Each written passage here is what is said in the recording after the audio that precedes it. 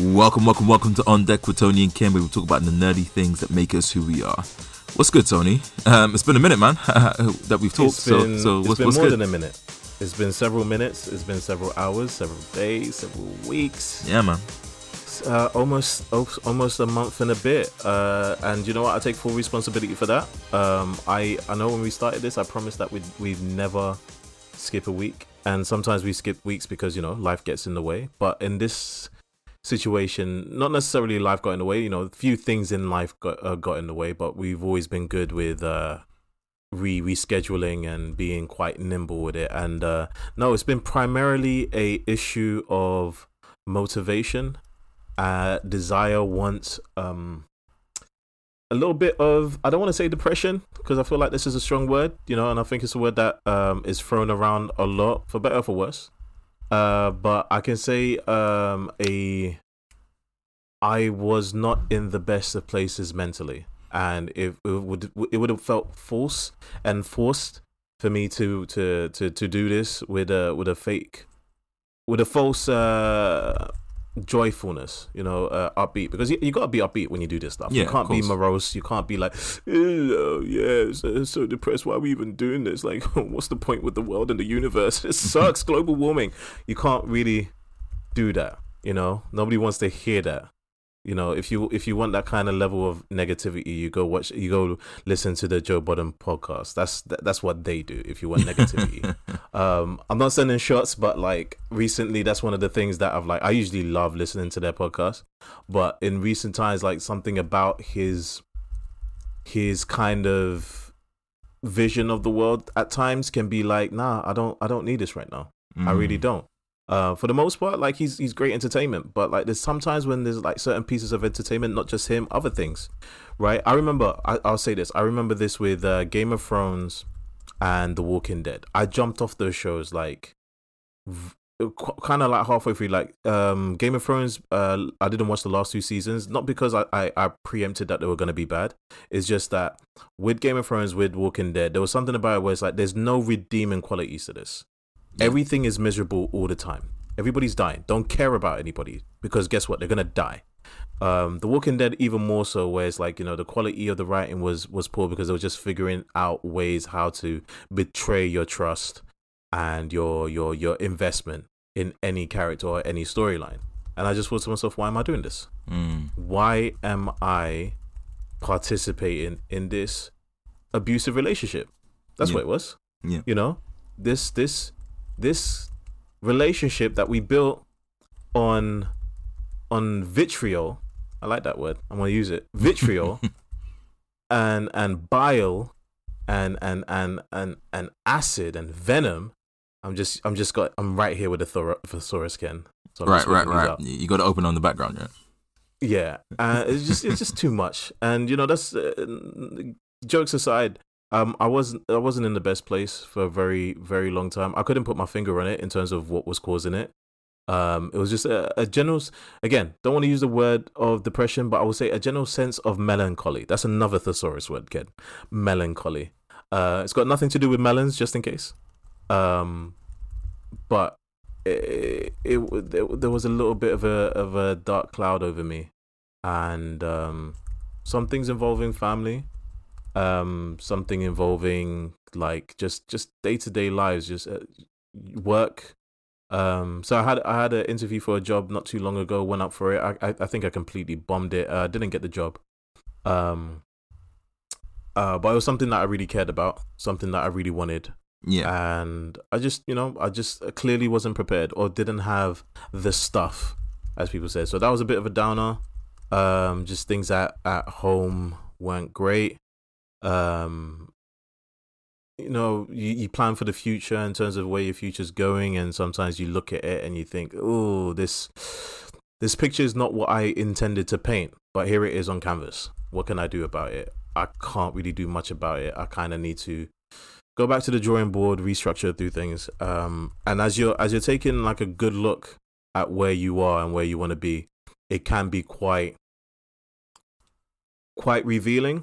Yeah. And it's the hardest thing to face reality sometimes, you know. I think that's why for me, I can speak for myself. I don't know about you, Ken, but escapism is a big thing. That's why I love all of this stuff, like movies, comic books, games. Escapism is a big thing. How about you? Like, would you agree escapism is a big thing for you? 100%. I've been speaking to some of my friends, and they're of the mindset of, like when you rest, it should just be to sleep or just just rest, and then you're back onto it, stay on the grind. And I'm very of the mindset of I'm trying to grind as much as I can, so I can have as much freedom as I can, so I can escape. Because as much as I do enjoy my job, as much as I do enjoy a lot of the things that I do, I need to just turn my brain off, or even not even turning it brain off, stimulating it in a different way. And I really enjoy like these different films that we watch, these different shows we watch, games, like even books. I just love consuming interesting stories. Yeah. And just falling away or just disappearing in a different universe or a different world. It just gives a different perspective to something that you might be going through. Because a lot of these stories that I try to find relatability to it. It's like, I can relate to this, this purple alien in the sky snapping people away. Yeah. Not obviously, one for one likeness in terms of relating to it, but different enough that it helps. Kind of like a parable in the Bible, where all right, cool, you weren't there when the story happened, but you can learn something from it. I just see media through all sense of it as ways of learning more about yourself and just about other people's perspectives in the world, and I love it. I actually want to learn more things that are non-fiction. Because a lot of the things that we watch is fiction, right? Right. So like there's so many real stories that we could probably relate to a lot more, one for one. Yeah. Some depressing, some exciting, but like I don't want to just escape into fake worlds to learn about myself. There literally can be people out there that are like, oh yeah, I went through a lot of the things that you might be going through. Yeah. Read this book or watch this media. Yeah, man. It's a big thing for me. I don't know what I would do without it, and I think that's the real question. If I didn't have that in place, would it be replaced with something toxic? Because I know people to escape from the world. Some people drink, some people gamble, some people get hosed. Like some people do all crazy things. Some people have a masturbating addiction. Some people smoke weed. Some people do like class A drugs, some people are just toxic to their partners. I don't know what you want to call it. But, I like to think my quote unquote escapism or quote unquote addiction, well, it's not an addiction, is more healthier than what other people have done. I know people eat because they're bored. Yeah. Yeah. Or they eat their feelings, which I think is something that I struggle with. Like I got very much of a sweet tooth. I love my cakes. I love my sweets. I like my chocolates. Right. And I do find like a quick go-to for when I'm just feeling like, just the world's against me a little bit, not like in a pitiful way, just kind of in like, man, this didn't quite go my way. I got a question for you. I got a question for you then. And I don't know if you've thought about it, because I guess I'm going to start thinking about it because I just thought about it now. So my question to you is, have you actively tried to find a healthy balance between work and life and finding healthy ways to keep your mind calm? Or do you think you're there already? I don't think I'm there. I think it's a road, and with all roads you have the smooth straight road. You can just kind of floor it and you're coasting along. Then you have the rough patches, you got the uneven terrain. I think I went through a period of uneven terrain. It's starting to smoothen out. There's certain things you can do, and I think this is a point for us to actually get real, because often is the case we are kind of dealing with very loose things, entertainment and all of that jazz. But I think this is an opportunity to be real. And within that realness, I think a lot of things that contribute to my mental health is like a messy mind. I kind of got what I would like to think a brain that kind of never stops working. It's either like nonsense stuff, like, you know, the entertainment stuff, then there's work stuff, then there's life stuff, family stuff, relationship stuff, you know, and it's all kind of ever moving, and there's benefits to that. I feel like I'm quite agile with my mind. Like, take a knock, I find a solution, get round it. My brain keeps on ticking, keeps going. Like, because if I slow down, if it's stagnation, then it's a problem. If I stop like a shark, I die, and I can't afford that. So I have to keep on thinking, keep on working. Okay. You see, when you say if you stop and there might be stagnation or like the shark, you die. You have to keep on swimming, right? Yeah. So with that, like, why does that happen when you get to that point? You know what I mean? Because it's I get it. Your mind is active. You're always thinking, but you shouldn't keep going at the fear of you stopping, and therefore those dark times start washing over you, or those dark feelings start washing over you. Like, it's a thing that you have to we have to all find a way to, how do we quell that? Because we know that's going to come eventually, and that's probably why we keep doing things. People have different coping mechanisms, you know, like all the ones that I said before, just so they're not confronting that feeling that does loom over us. How do we confront that in a healthy way? It'll be painful, I think, but how do we confront that and figure out a way to deal with that? Because let's not lie, like, when now, I don't know about you, but for me, and I can guess that you're in a similar way. When I get down, I get bloody down. Like, it's not in between. It's not a 60-40 type thing. It's 0 straight 100. You know, and that's not healthy when that happens. No. Which means that there are things that have not been contextualized in our lives, things that are subconscious, some things that have not been realized or discussed within ourselves, or even the therapist or anyone that we trust. Which means that our reaction to when, as you put it, when things kind of slow down, when, you know, your brain isn't ticking the way it normally ticks, dread, which is not good. So to summarize everything I'm trying to say is, how do we get ourselves into a better position when that happens, you know? I think the easiest way I can speak of, where it's helped me, and it's the one that's probably mentioned all the time in therapy and all of that, is exercise. Like, when we get on the court, and I think it's one of the things that's contributed to my kind of low mood, the inability to go to the court and play ball. Yeah, it's getting dark too quick nowadays. It's getting dark too quick. The weather sucks. And, you know, I think there's something to be said about seasonal affective disorder, which is something that people suffer with. When the weather sucks, they feel down. And I think it's not strictly, you know, I don't believe in astrology and meteorology and all of that stuff. And I don't believe there's little pixies that dictate the universe, and therefore the universe dictate us. I don't believe in that. I believe in a simple case that, like, when the weather sucks, you're thinking about all of the things you can't do, all of the things that you may not be able to wear, and it's like, it's subconscious most of the time, but you're always thinking about, okay, it's really, really cold.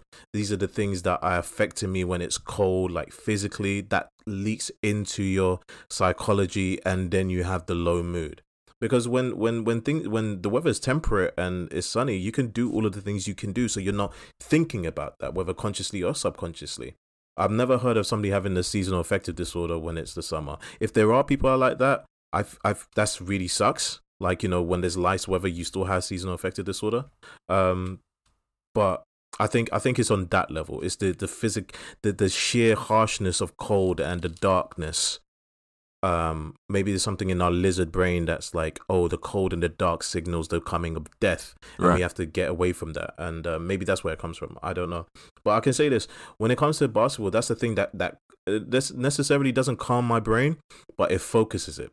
I know that narrow parameter of what I need to put into my brain to do the action, right? Playing basketball is like, it's about focusing on my movement, my passing, my dribbling, my shooting. How do I get to that person for him to shoot it, and I get in there for the rebound? I am focused on those parameters, and those are the moments where it quiets my mind. It's still racing, but it's like there's a difference between doing 100 meter sprints where you're constantly getting ready for another 100 meter sprint, versus doing a steady marathon. Yeah. Right? Playing basketball, it feels like it's a marathon. It's monotonous and straight, but it's like there's a rhythm to it. Whereas it's like, I just done 100 meters. Okay, I got to get ready for another 100 meters. Okay, I'm tired, but I need to do another 100 meters. Okay, I'm about to die. Nope, still got to do another 100 meters. And I don't think I don't have anything like ADD or ADHD or whatever they're calling it these days. And maybe it's one of those things. It is on a spectrum, like everything else in the world is on a spectrum, apparently. So maybe I am on a spectrum of attention deficit disorder. Well, you mentioned a lot of benefits of basketball, just exercise, and the good thing about basketball as a sport and the way that we play it, the release of endorphins and dopamine is quite consistent, because you can do small things for quick wins. A nice little dime, nice little pass that leads to a basket, shooting a three, hitting a three, making a very nice layup, like coming off the foul, like hitting a nice shot, like and one, like very nice quick wins. But also the actual physical positives, it makes you feel better because you're actually exercising. So man, it also tires you out, because one key thing people don't realize about exercise, it's good in some cases when it tires you out, because there've been times where I've got nothing to do, I don't exercise, don't do anything, I'm just up doing nonsense, doing nothing. And I know some of my friends, like, they're just up smoking weed, because I'm up. It's the only way I can fall asleep. They have to smoke weed. Whereas me exercising, I get home, take a shower, and I'm just ready for my 7 hours. You're 8 ready hours. for bed, man. And I think, you know what I think that goes down to? I think it goes down to how we're built as a species, right? It's like, I think with most creatures on the planet, you're built to do work. And I don't mean work as in your 9 to 5. I mean, you're built to operate during the day, that it gets you to the point of exhaustion, so you rest, recharge, so you're able to do it again. We work, we consume, we rest, we wake up and do it again, for better or for worse.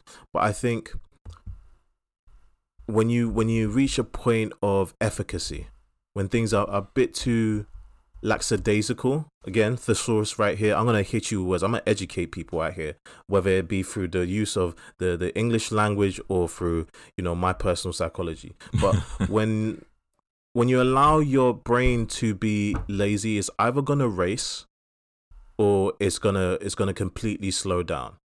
And you're gonna, either the case is like when it's racing, it's looking for more information to add to the pot, or when it's like completely slowed down, it's looking for that small stimulation just to keep it like aware, because you're thinking to yourself, I shouldn't be sleeping right now. I shouldn't even feel tired. Let me do something to keep me going. Oh, I should be sleeping. Why am I not sleeping?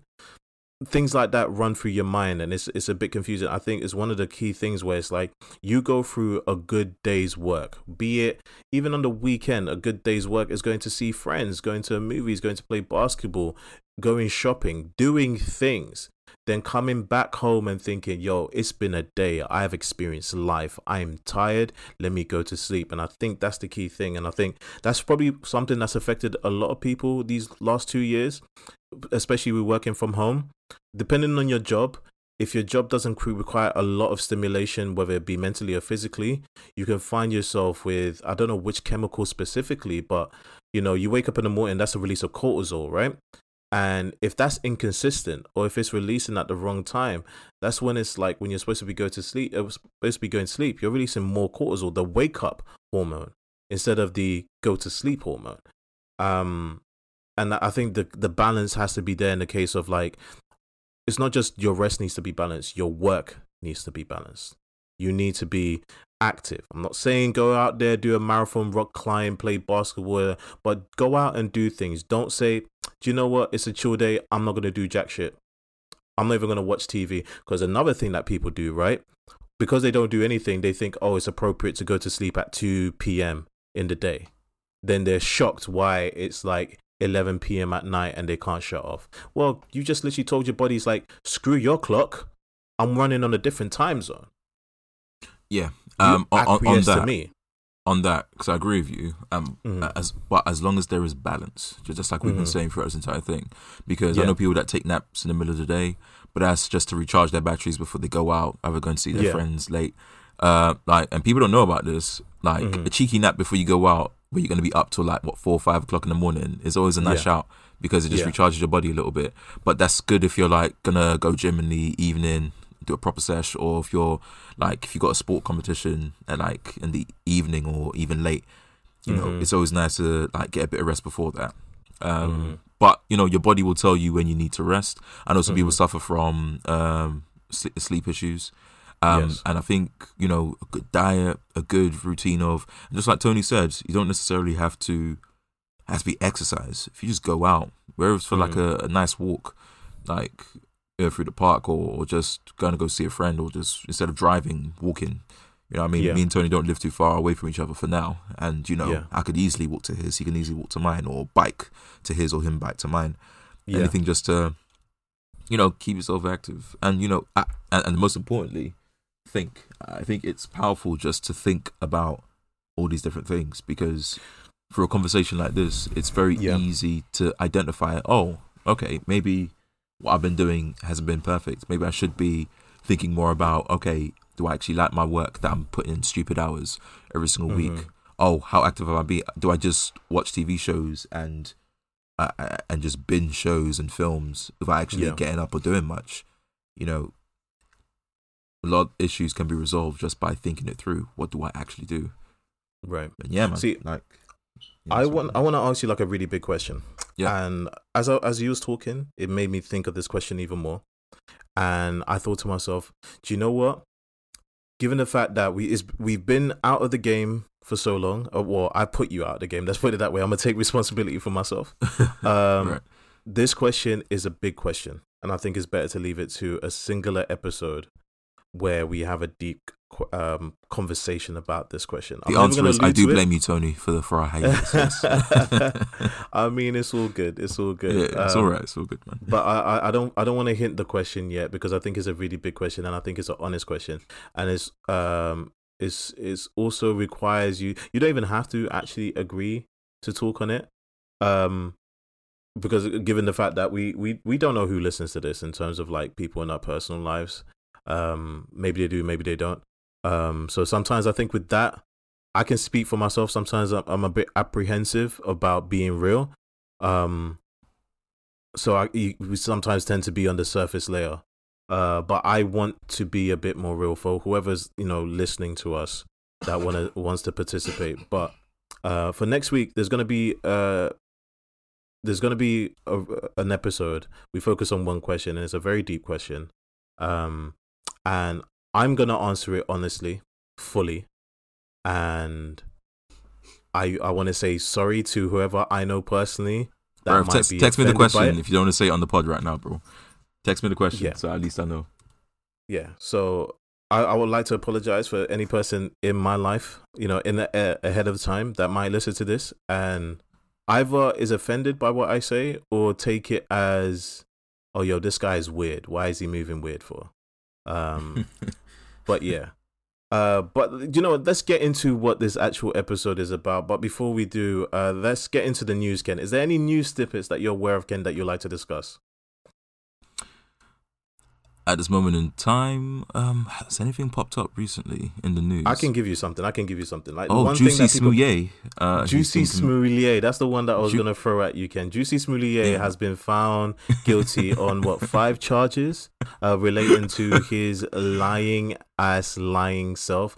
I saw the interview when he was giving his retelling of the events. And then after knowing everything that I see now, and then going back to watch that video, I'm like, this is an absolute shambles, bro.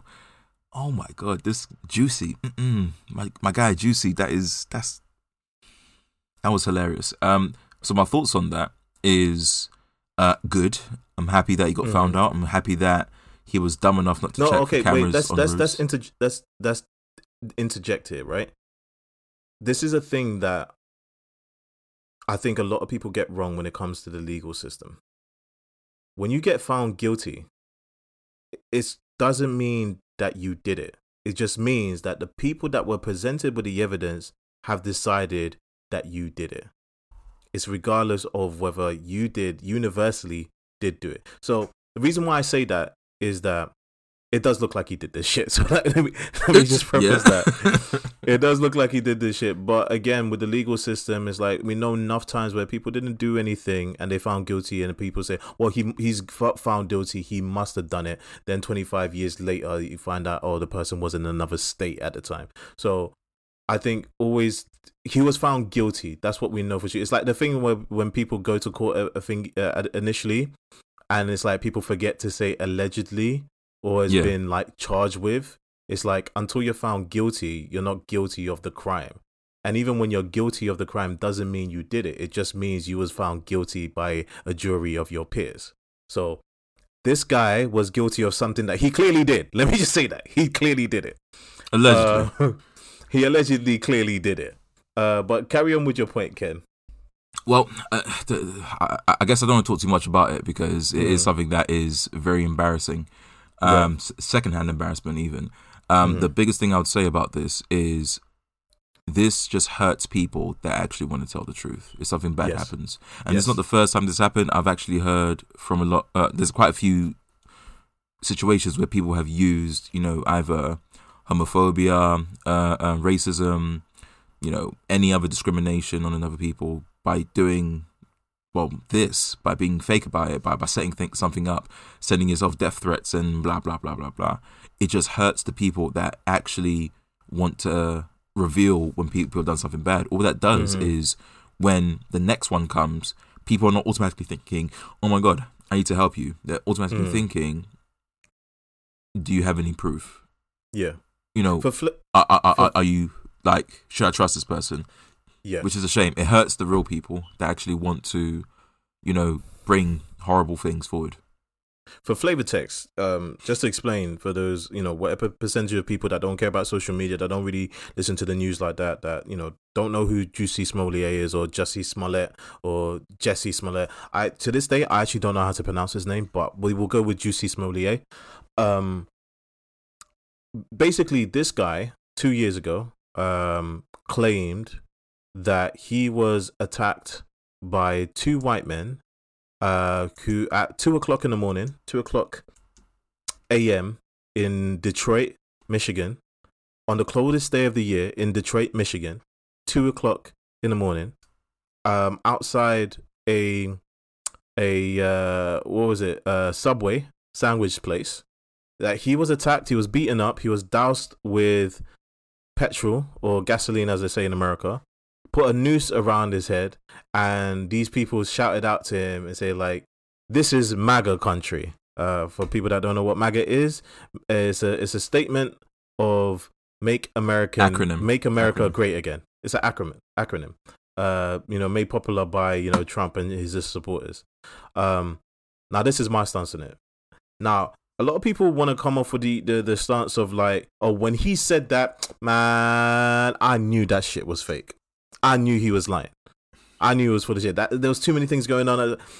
Me, I don't go with that energy. The crazy thing about that situation is that I wasn't aware of all of that stuff until I saw his video on social media.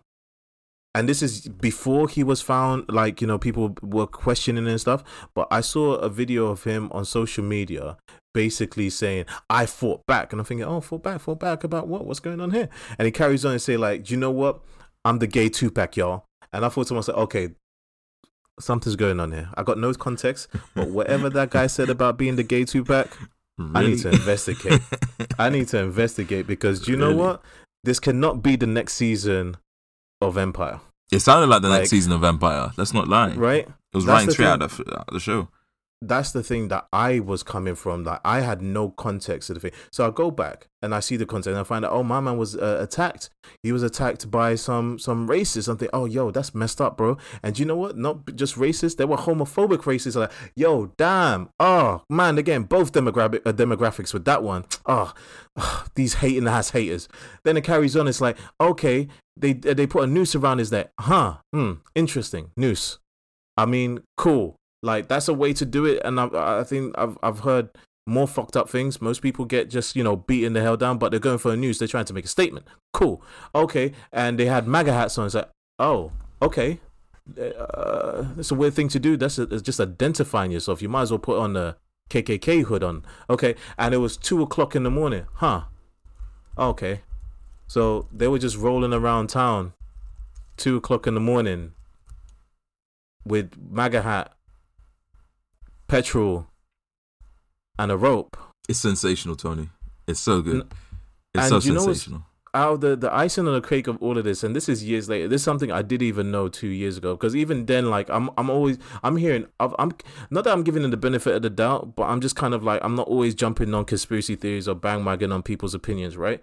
But you see video after video of people saying like, "Man, this guy is lying." Then eventually comes out that he's gone on an investigation for lying. But you know, it's one piece of information that I didn't know until last weekend. After 2 years of this crazy story, I couldn't even believe it was actually 2 years ago. After 2 years of this crazy story, right? I only found out last week. I was last week years old when I found out that my man actually had a Subway sandwich in his hand. And after he claimed all of that happened, he was found still having that Subway sandwich in his hand, noose around his neck still. And I'm like, whoa, okay, so it's either the case it's gonna be one of three things, right? He used that sandwich, that foot-long sandwich, as a weapon. A. B. He really, really loved Subway. Like, he didn't care what happened to him physically. He didn't care if he was, lynched or torched alive. Add a little toasting to his Subway, a little bit extra, a little bit of extra charring to it. He held on to that. Or this is a brand deal with Subway. He was endorsing for Subway and showing like, hey, nah, they don't want none of that. They don't want to give up any money for that. That might be dubious about Subway. Subway sandwiches survive even a racist, homophobic beatdown. Eat fresh.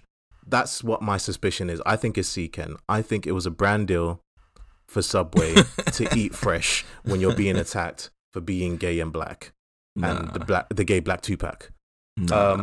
That's not right. It's a joke, and he got found guilty. They haven't sentenced him yet. I don't think he's gonna get any time. I don't think he should get any time because this is a crime of zero victims. The only victim is the state of Michigan. Yeah. At the end of the day, I think they claim that the investigation cost them $100,000. I'm thinking to myself, like, your investigation cost you $100,000 to find CCTV of him find two Nigerian guys. This is the thing we forgot to mention, right? In the end, it was even two white guys that did it. It was two Nigerian guys that promptly said, we were not white, we did not do that. He paid us. Terrible Nigerian Tony, accent. The accent's racist.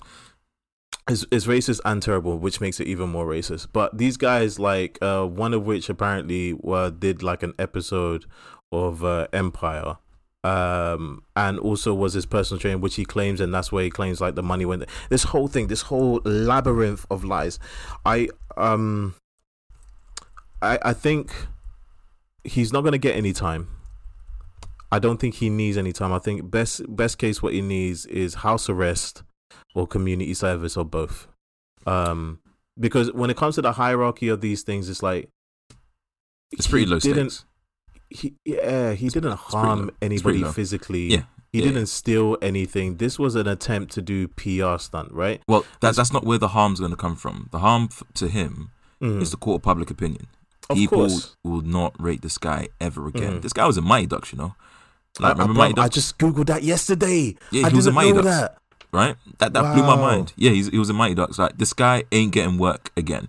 His sister is gonna hold it down for the family. Do you know what though, Ken? I don't believe that. I don't believe he's not getting work again. Do you know where he's gonna get work? Big Brother UK. A book deal? He's gonna be on Big Brother UK in a few years' time. Guarantee it. Oh my god! Dancing with the Stars, yeah. No, don't even. No, Dancing with the Stars. They actually get high ratings, like when it comes to TV ratings. So they actually got a little bit of what's the word? They got a little bit of self-respect. Big Brother doesn't have self-respect. I don't even know if Big Brother is still on TV, but they don't have self-respect. They will take anybody. You went to prison for money laundering. Hey, we'll have you. Oh, you tax evaded. We love it. Wesley Snipes, you're gonna be there soon enough. Don't worry about it. So you're right. It is a court of public opinion. But I don't think people should be in prison for public sentiment. I think if you do something violent, if you steal from somebody, whether it be from the people, and you can argue that his, wasted investigation did steal from the people. I think enough people of other persuasions have lied to us, politicians, and they ain't gone to prison. Like, if a politician for their fuckboy shit doesn't go to prison for their fuckboy shit, I don't think this guy should go to prison for his fuckboy shit. Donald Trump is still out there living. My man's they tried to impeach him I don't know how many times. He's still not in prison. And you want to put away Jussie Smollett for pretending to be gay bashed. On that, just talking about different people going to prison or getting in trouble, it's all down to one key thing, and that is how famous you are and what lawyer you have. The better the lawyer you have, the higher chance you're going to get a nice deal. Yeah. The worse of the lawyer you have, you're just you're taking plea deals, you're getting screwed over. And how notorious you are or how popular you are. Some people beat the case purely because, they're likable, it was a mistake, slap on the wrist. Yeah. Other people, they're just getting thrown the book straight up. And it can work against them as well because, you're mad popular. Yeah, we're going to make an example out of you now because you're mad popular. So everyone can see this. The million people of watching this around the world can see your stupidity not being let off. So depending on where it swings, like people will never claim this guy again. The internet stay clowning him. And I think this is something that people need to do. And there's been multiple situations in the last couple of years where we've seen this in the news. People need to stop jumping to conclusions. That is one of my biggest gripes of how people react to news. People need to just be quiet, leave, like don't have an opinion just yet. Collect as much information. People already doxing people, turn up people's houses, protesting, this, that, and later on find out, the person that we was trying to protect actually did something stupid. Yeah. You know what I mean? Which is like, you look like an idiot now. No, you're spot on. I think this is the way I kind of see it with the Jussie Smollett situation. If I was a district attorney, and again, we're talking about America, where they have an issue with their prison system anyway. I know originally the state attorney didn't want to pursue this anyway. It wasn't until I think the person stepped down and somebody took over, and that's when things changed and they wanted to pursue it. But if I am, state attorney, I don't want him to go to prison, only for the fact that you already have the issue of in Detroit itself and Michigan that people were saying like, you lot are over putting people in prison. Like, you lot love doing that. I would be say doing that a bit too much. Yeah, I would say then that if I was them, I'm not trying to push to put this guy in prison. Hell no. For the exact same reason that you said. If anything, I'm going to do the thing that, organizations always do. You messed up. Fuck you, pay me. So they're going to get him to... But that's the interesting thing. That's the interesting thing. So with that, so the criminal charges are done. Now they're actually hitting him with a civil suit. They're actually suing him for money now. Yep, exactly. And you don't, to be fair, the last thing you want to do is go to war on a civil suit with a state, because you're gonna lose that. Unless you got something ironclad, and the fact that you've already lost the criminal cases, your civil suit is not gonna go your way. Mate, all the evidence is going to get carried over to the suit, bro. Thanks for that. Let's just move this over here. And with civil suits, there's no burden of legal guilt, which they already have. There's no burden of that. The burden is like, are you enough of an asshole that you deserve to pay? And the case is, it sounds like this guy is. Now, question is, can he pay? I could imagine his lawyers were laughing. They'll probably thinking like, it don't matter if we win this or we lose this. We know we're losing this, but we are getting paid 2 years, Ken. 2 years of a legal battle. 2 years. Wild, do you know how much cake that firm has made? It's wild. This ultimately was one of the most severe lessons, or one of the most severe lessons that he will ever learn. You know what I mean? This was a honestly, special lesson. Ken? Do not, bruv. How can you go through all of this and not, like, to the point where I'm getting secondhand teaching? I'm like, I've learned from this guy not to ever do anything like this. Be genuine. Keep it real. keep it real. This guy didn't want to keep it real. He wanted to become the black messiah, the black gay messiah of racism, homophobia, and against Trump. Like being against Trump. Whatever. But him trying to do that by cultivating the environment for him to become that person, and it's not being genuine. It bit back hard. Yeah, it bit back so hard. Like, who raised you to think this way? Honestly, claim your L's. I hope he's okay. I hope this is just a moment of like, yo, I'm desperate because my TV show ain't respecting me. They're not paying me what I believe to be paid. I'm going to try and finesse this through the court of public opinion. And he just wasn't expecting the court to be scrutinizing him and not the show. I have a question for you after that. Yo, go for it. On that, because you asked, I hope he's okay, or you said, I hope he's okay. My question is, and we see it all the time with celebrities that do something stupid and they apologize and yada yada yada. Yeah. Like, do you think? Because I have my opinion about this, but I want to hear what you think. Do you think not only can he bounce back, but has he learned from his stupidity? Because that is that's what I believe everyone should be striving for. You do something dumb, you commit a crime, or you just do something silly. Like, it might be abusive, it might be toxic, it might be, stealing, anything. Like, how do you check if someone's actually learned from their stupidity? And how do they bounce back from that, actually growing as a person? Or do people just not grow? I think first and foremost, yeah, even when people are contrite and, do their mea culpas and apologize and all of that, there's no guarantee that they've learned anything. They just may be doing it for the camera. This guy's not even contrite. He's staying wrong and strong. He's saying, no, I didn't fake anything. This actually happened to me. I'm going to fight this. So when it comes down to the idea, has he learned anything? He's probably learning things in terms of like, if I do this again, maybe it's not going to work for me. Or if I do this again, this is how I make it work for me. If you're asking me whether he's learned to be a good person and not lie to people or lie to a whole state, no, because this guy's not contrite. He hasn't even gone through the first stages of being a better person. Not to say that even when you say, sorry, yeah, I lied, you become a good person, but at least that's the first step. Because at least then, like, you say, oh, yo, this guy's apologized. He could be fake when he apologized, but my man has even fake apologized. He's just saying like, nah, I didn't do that. I actually got beat down by racists, homophobes with MAGA caps on at 2 a.m. outside of a Subway sandwiches, eating fresh and keeping it alive.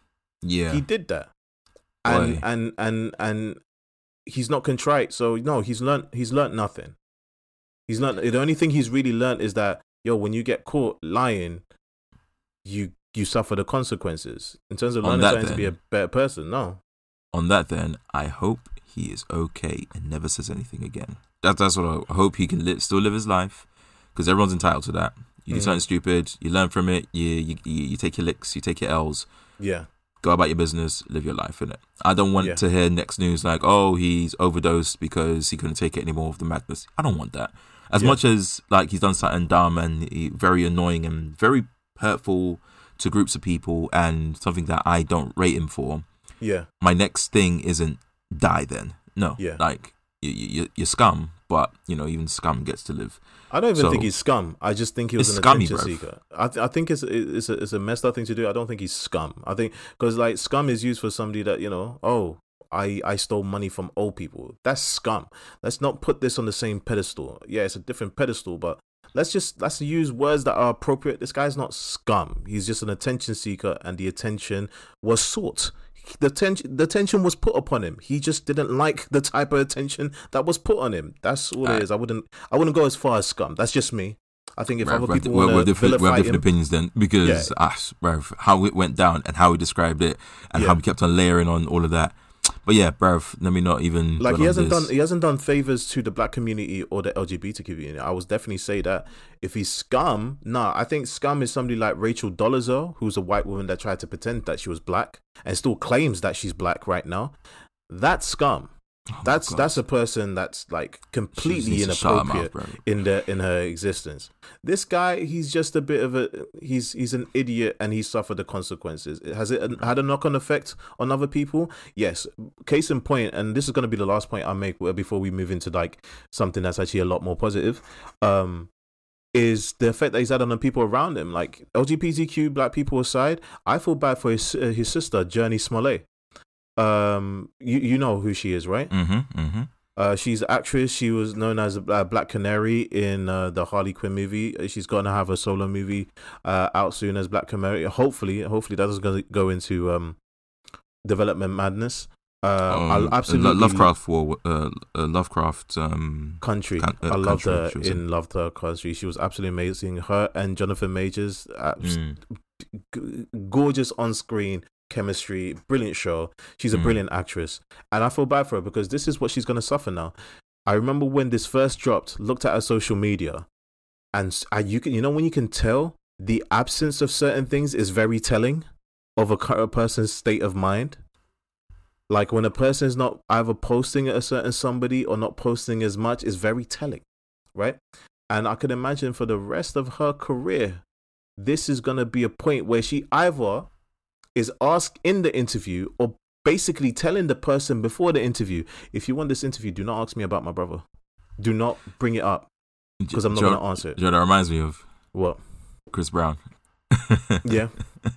Because everyone knows now, if Chris Brown goes into an interview, they are always, Rev, there's always someone there to say, all right, cool, you're not allowed to ask about Rihanna. Yeah. The publicist is going to come out and say like, hey, this is what we're here for. We're promoting the new album. We're promoting the new show. We're promoting the new movie. Please stick to these talking points. If you don't, you will not be able to air this. It's mad. And if you do air this, we will seek legal action. Rev, it's wild like that, man. What's it? One other thing that in the news, and it's going to be very, very short actually. Recently, Jake Paul won his boxing match. And it was a good knockout, I'm not going to lie. I saw that just a half an hour ago. Yo, that dude that Jake Paul knocked out is legit an athlete, right? My man's an actual athlete. Granted, he's not a boxer, and Jake Paul, I give him respect. He's proved himself to be a competent pugilist. Again, another thesaurus word. Look it up. It means boxer. Don't have to look it up no more. Anyway, he's actually proved that, I can fight. Now, I might not be heavyweight champion of the world, but I'm entertaining you. That's why you're paying for it. That's why I'm making more money than some of these other boxers. Definitely making more money than these UFC fighters. Pay your UFC fighters, bro. And he's keep on making the point, and he's proved it. All I saw, Ken, and this was, again, only half an hour ago, I only saw like a highlight of the knockdown. Damn, son, that guy was knocked heck he got laid out. He got laid out, man. Oh, my God. And you know what's the funny thing is, when you see the replay, have a look at it again. Look at Jake Paul's face. He's actually scared. Like Jake Paul's face, like it wasn't one of those ones like Muhammad Ali. I'm a grimace as that guy goes down. He was like, say, yo, damn, I didn't even mean to do that. This was supposed to be an exhibition. I hope my man's okay. I'm a bad man. Damn, I hope he's okay, because I really don't want to look at the white guy that just killed the black guy on TV. Get up. Please get up. Get up. Yeah, man. After that match, like, and I've been saying it, man, like, you can say what you want about him. You can hate him. It doesn't matter if he keeps winning. He's doing it on purpose. He's doing a Floyd Mayweather thing where it's just, okay, you're paying for this because you want to see if I can lose. But he's crafty about who he picks. He's crafty with what he says. This guy isn't just boxing in his dad's garage or anything. Bro, this guy's training. And that's not me being a Paul brother, like, lover. Not at all. I'm someone that isn't. I don't watch their content. I don't care about their stuff. I find them annoying and horrible. But I'm not passionate enough to be like, nah, I want to see him knocked out. I'm gonna pay per view. No. But there's literally hundreds of thousands of people that want to see this guy get knocked out. So he's just scooping money off of people's hate for him. So public enemy number one, man. Like, what's the saying? There's no such thing as bad fame, was it? Yeah. You know what I mean? So he's capitalizing on all of that. There's no such thing as like bad publicity. Bad publicity, sorry. I think in his sense it's true. This is the thing, right? A lot of people are sending for Tyron Woodley. I don't know about now because I haven't been keeping up about this recent fight. Again, I only saw that one highlight half an hour ago. I was completely in the dark about the rematch. I was only acutely aware of the first fight. And with the first fight, people were sending for Tyron Woodley, given the fact that he's actually a mixed martial artist. My man was supposed to have a career of knocking fools out. Now, this is the thing I just found out. If you lose, people will send for you. If you lose, people send for you, and people saying stuff like you ruined your career, you lost your respect. You know, and this is the thing that I'll say to them, right? Ken, can you tell me how old Tyron Woodley is? No, not at all. My man's 39 years old. Wow. Now, effectively speaking, his UFC career is done. He's very much doing this. Yeah, he's doing this for the bag. Yeah. He's doing this for the bag. Like, really and truly, he's doing it because this is making money. It's definitely making money for Jake Paul. And it's probably making him, like, a pretty good amount of scratch. Probably more scratch than he would probably made doing UFC. So I say, you know what? Looking like a bum is one thing. But looking like a bum and looking at your checking account, and your checking account is not a checking account of a bum, is a different thing. You know, my man's 39 years old. He's had a very long career in UFC, like total UFC fights, 27, 19 wins. I don't know how much money that's really made him. And he's probably thinking the same thing. Yo, I put my body and my mind on the line, and this is what I've made from it. Let me do this 1, 2, 3 thing with this YouTube boxer and see what I can get out. Oh, is that the paycheck I get out of this? And I only did 2 fights with this guy. Yeah, like the first one I got wobbly. This one I got knocked out. But that's what I'm actually securing for my kids. Yo, I'm going to do that. Bet. So, again, he doesn't stop him looking like a clown when he flops like a fish. But, hey, priorities, right? So that's it really there. I saw it and I stopped caring after I saw the guy go down. Like, oh, he won another one. Cool, keep it moving. Mm-hmm. Like, I generally don't care. He's well done to him for winning. I still think he's a bit of an idiot, but you know, cool. Once again, I'm not invested enough in his life or what's happening around him to genuinely care about anything beyond the Instagram post that I see when scrolling through. It's like, oh, that happened. But moving on. Like, there's more important things that I want to talk about. More specifically, arguably the biggest film of the year, as it's been a very turbulent. The biggest film of the pandemic. The biggest film of the pandemic. Well, let's not lie, Tony. Let's not lie, because the pandemic, it's not ending anytime soon. No. So thus far, yes, I do agree. The biggest film of the pandemic. Yeah. Let's talk about. We are talking about Spider-Man: No Way Home, and I don't know. Do you want to be spoilerish or spoiler free? Let's go spoiler free first, because there's quite. Like, let's give our opinions about the film as a whole, and then we can get more into the nitty gritty details about everything. All right, and I think go first. A good place to start is a summary of what this film is actually about, not going into too much detail. So if people have watched the previous film, what was the previous film called? Far From Home. Far From Home, right. So Far From Home, the ending of Far From Home, I guess a spoiler alert for Far From Home, but Peter Parker defeated the villain of that film, which was Quentin Beck, Mysterio. And Quentin Beck accidentally got the drone to shoot himself, and he ended up dying in that film. But before he died, he made his final, FU to Peter Parker by not only framing him for the catastrophe Quentin Beck caused in London, but also for revealing Peter Parker's actual identity. So Quentin Beck framed him from the grave. And James Jonah Jameson is out there, like, plastering it all over the internet, all around the world. So everyone now knows who Spider-Man is. And it doesn't just affect his life, it affects all the people around him. So what does he do? As we saw in the trailers, he goes to talk to his nice buddy friend, Doctor Strange, who he fought Thanos with, to try and see, all right, cool, it's not even for me, it's for everyone around me. Please, sort magic this stuff so everything's okay for them. So last resort to Doctor Strange. But then, because of how the spell casted works. Peter Parker wanted it to be a bit more nuanced, a bit more, all right, cool, oh, can we make sure this person knows and this person knows, this person knows?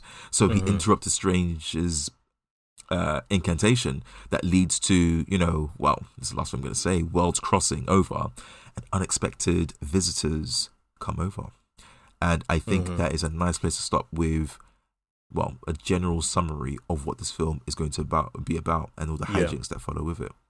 So, Tony, the question I want to ask you is, and it's one that we'll go into a bit more detail when we get into the spoilerish section of this, is why can't Peter Parker stop fucking up? Every film he's in, he done messed up consistently. Ooh, so we're not going to actually talk about our feelings on the film. We're just going to go straight in and attack this guy like we are one of the villains in the film. No. No. We'll save that for a bit later then. But yeah. I guess like my feelings about this film is I thoroughly enjoyed it. Like, because in the lead up to it, I watched the first and second one, and it was and they were still fresh in my mind, and I was surprised on how much the storytelling carried over. How they present Peter Parker, how they how he still models himself after Marty from Back to the Future. Yes, it's uncanny. Like, I'm like, all right, cool. If they bring Back to the Future back, it has to be Tom Holland. Like, and if Tom Holland's smart, he'll say no. Oh yeah, of course. Like, he's got too many franchises that he's trying to juggle anyway. So like, not even that. I would not want to, like, if I looked like Wesley Snipes and acted like people kept constantly saying like, oh yo, the kind of way he acts is kind of like Wesley Snipes. Last thing I'm gonna do is Blade, because guess what? People are gonna compare it to the original Blade and be he wasn't as good. I wasn't really feeling it. So but that's an issue with sequels or remakes anyway. You know what I mean? Like, that you're always gonna get people shouting about that. But then people will feel validated if it actually is bad. So he shouldn't lead with, oh, I would love to do that. He should lead with, all right, cool, is the script good? Kind of like what Ryan Reynolds did with I'll still be like, the script could be amazing, the director's amazing, I'm not touching that with a 10-foot bars. I don't want my career to be like, hey, remember Tom Holland, the guy that kind of like is like Jamie Foxx? No, I'm going to be Tom Holland. That's Tom Holland. Yeah, but it depends. It depends on his opinion, because fair enough. I understand that's how you feel. Like, and if, for example, like you were saying with Wesley Snipes, with Blade, cool. That's not how you want to be remembered. Well, hey, like I said, given the example of that might be how he might be, or even Ryan Reynolds with Deadpool. He wanted to do Deadpool right after. Of course, but that he horrible is the only version. Deadpool. He's the only Deadpool. But that's because he pushed for it severely, because people kept on saying like, "Oh no, we want him to be it," and he was like, "I want to be it." And it got pushed for it. So only. But there's a difference there. There was really no big actor that played Deadpool before him. Like, the biggest person I knew before Ryan Reynolds was Nolan North, and Nolan North is only really known for people in the video game industry, right? If there was a case that there was an actor X that did the seminal performance, put it this way: whoever wants to play Deadpool, or better example, whoever plays Wolverine next, good luck to you. Because guess what? You're being compared to Hugh Jackman. Good luck to you, sir. I think it's easier for somebody to take on somebody like Cyclops, which we done, because guess what? Both performances by both actors of Cyclops were forgettable. And that's an easy thing to do. So if somebody wants to step in and say, "Look, yo, I'm going to take on Cyclops," nobody's ever going to be say, "Yo, you kind of remind me of James Masters on that one." I think that's his name. Oh, you remind me of Ty Sheridan. Who are those people? Yeah, I agree with you, because we've seen it before. It happens consistently, especially when there's a handing over of an iconic character that always gets recast. For example, like James Bond. The way that I've seen that people have come out of it or helped it along is, all right, cool, let's make this as different but as compelling as possible. Because you can't just be different for different sake. We've seen that go horribly wrong. Where, okay, you're tone deaf, you don't really understand how these things work, and now things are all over the place. But then you have to be compelling and actually interesting. Do something with it, like we saw with the Joker. Like, we've had so many versions of the Joker. Then we got the Joker film, and people see that as one of the best Jokers or one of the best films of the year that it came out.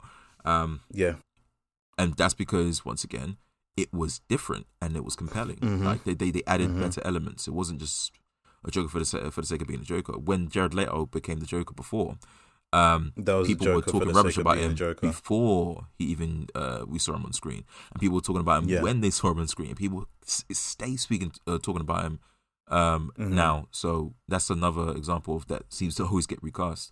It really just depends on those two things, because, and you know, if Tom Holland wanted to do that, then they would have to severely change the look of Back to the Future. Well, it actually goes into one thing I really do want to turn it to an episode, and that's about the purpose of, well, not the purpose of, how to make a sequel, or how to remake something, or how to continue on a franchise. I mean, that's a good question right there. I would love to delve into that. I don't think there's a real right question to that, a right answer to that question. But it's fascinating to see where sequels and reboots and remakes have gone wrong. I mean, we could easily identify the things not to do, and I think that more so would be it. But then I know there are some grey areas, like, you know, oh, you shouldn't do this, but then you've seen it work somewhere else. But there are some glaring ones that are like, all right, cool. Why would you try and tell, for example, Avatar: The Last Airbender? Why would you try and tell an entire 25 episode season in an hour and a half film? M. Night. Oh, see, that could be a different episode right there. Adaptations alone, that's a whole episode. Case in point, like, you know, we haven't even talked about Cowboy Bebop, which has been a recent adaptation, but I think we can save that for one episode where we talk about sequels and remakes. I think those ones can go together, but adaptations, I think that's a whole episode within itself, because that's a deep one. That's a very, and it goes into like the ongoing question, you know, what's the difference between anime and cartoon and adaptation? So but back to the key thing, right? Carry on telling me how you feel about this film. It's the feeling of closure in this film. You feel so much closure, much closure, and it's closure for things that we're going to get onto in the spoiler section of this. But you feel closure. The reason why you feel closure, because it takes everything that came from before in the first Spider-Man and the second Spider-Man, and the wider aspect of what it means to be Spider-Man, to the point where it gave me the feelings of Into the Spider-Verse with Miles Morales, like the animation. Like it gave me feelings about that, not even just because of the content of the film, just the whole idea of, okay, what does it mean to be Spider-Man? What in that does film, it mean?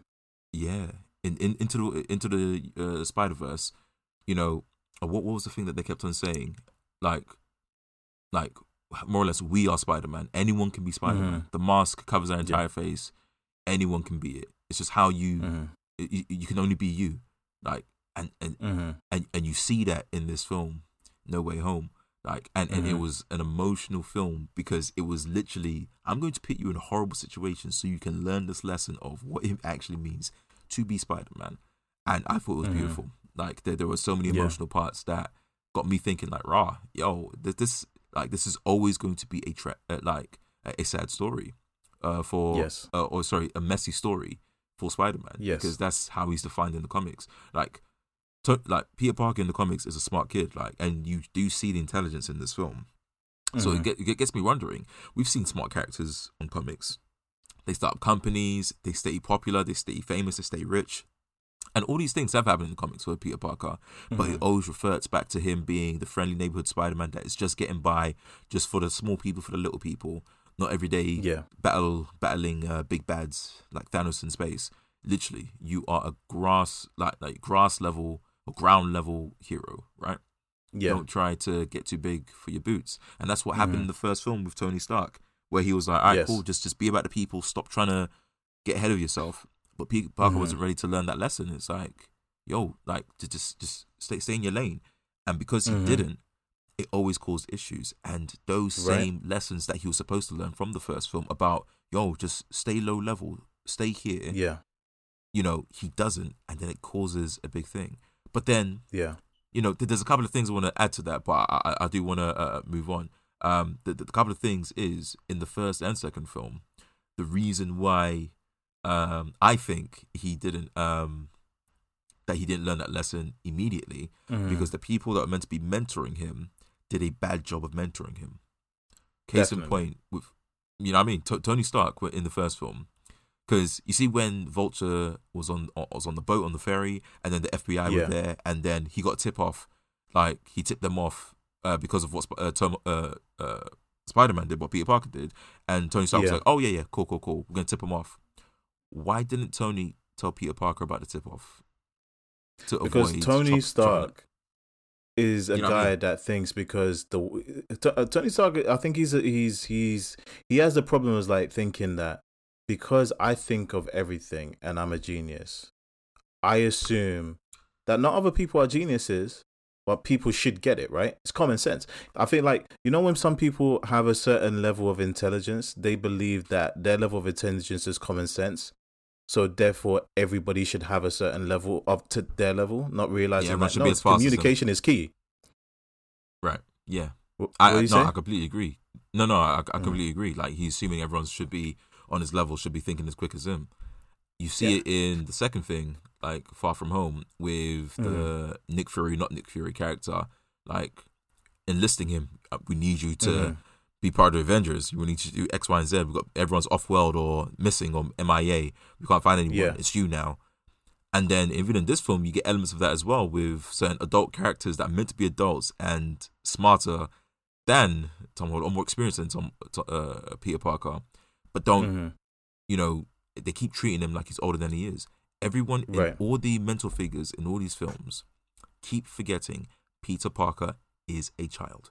He's only, 17, 18 at this time? Like, he's graduating high school.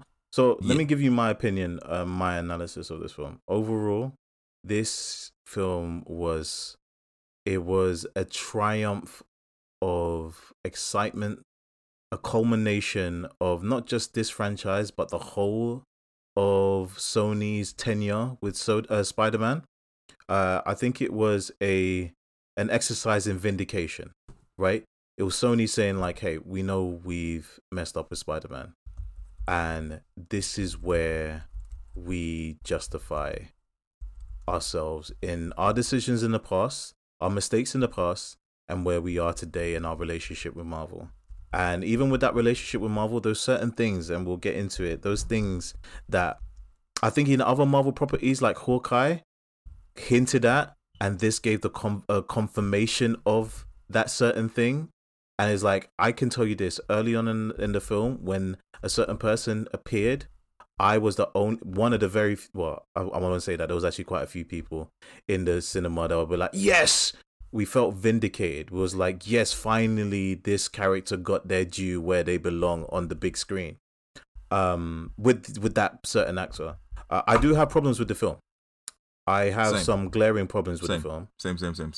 And there's one specific plot hole that cannot be explained. Literally cannot be explained by anything that was probably deleted or anything that could be explained in universe, and definitely cannot be explained by everything we've been presented in, not only in this film, but another film in the Sony franchise. I think I know what you're talking about. It's definitely one of mine. I have a major one that is about the villains, but when we get into the spoilery bits, we'll jump into that.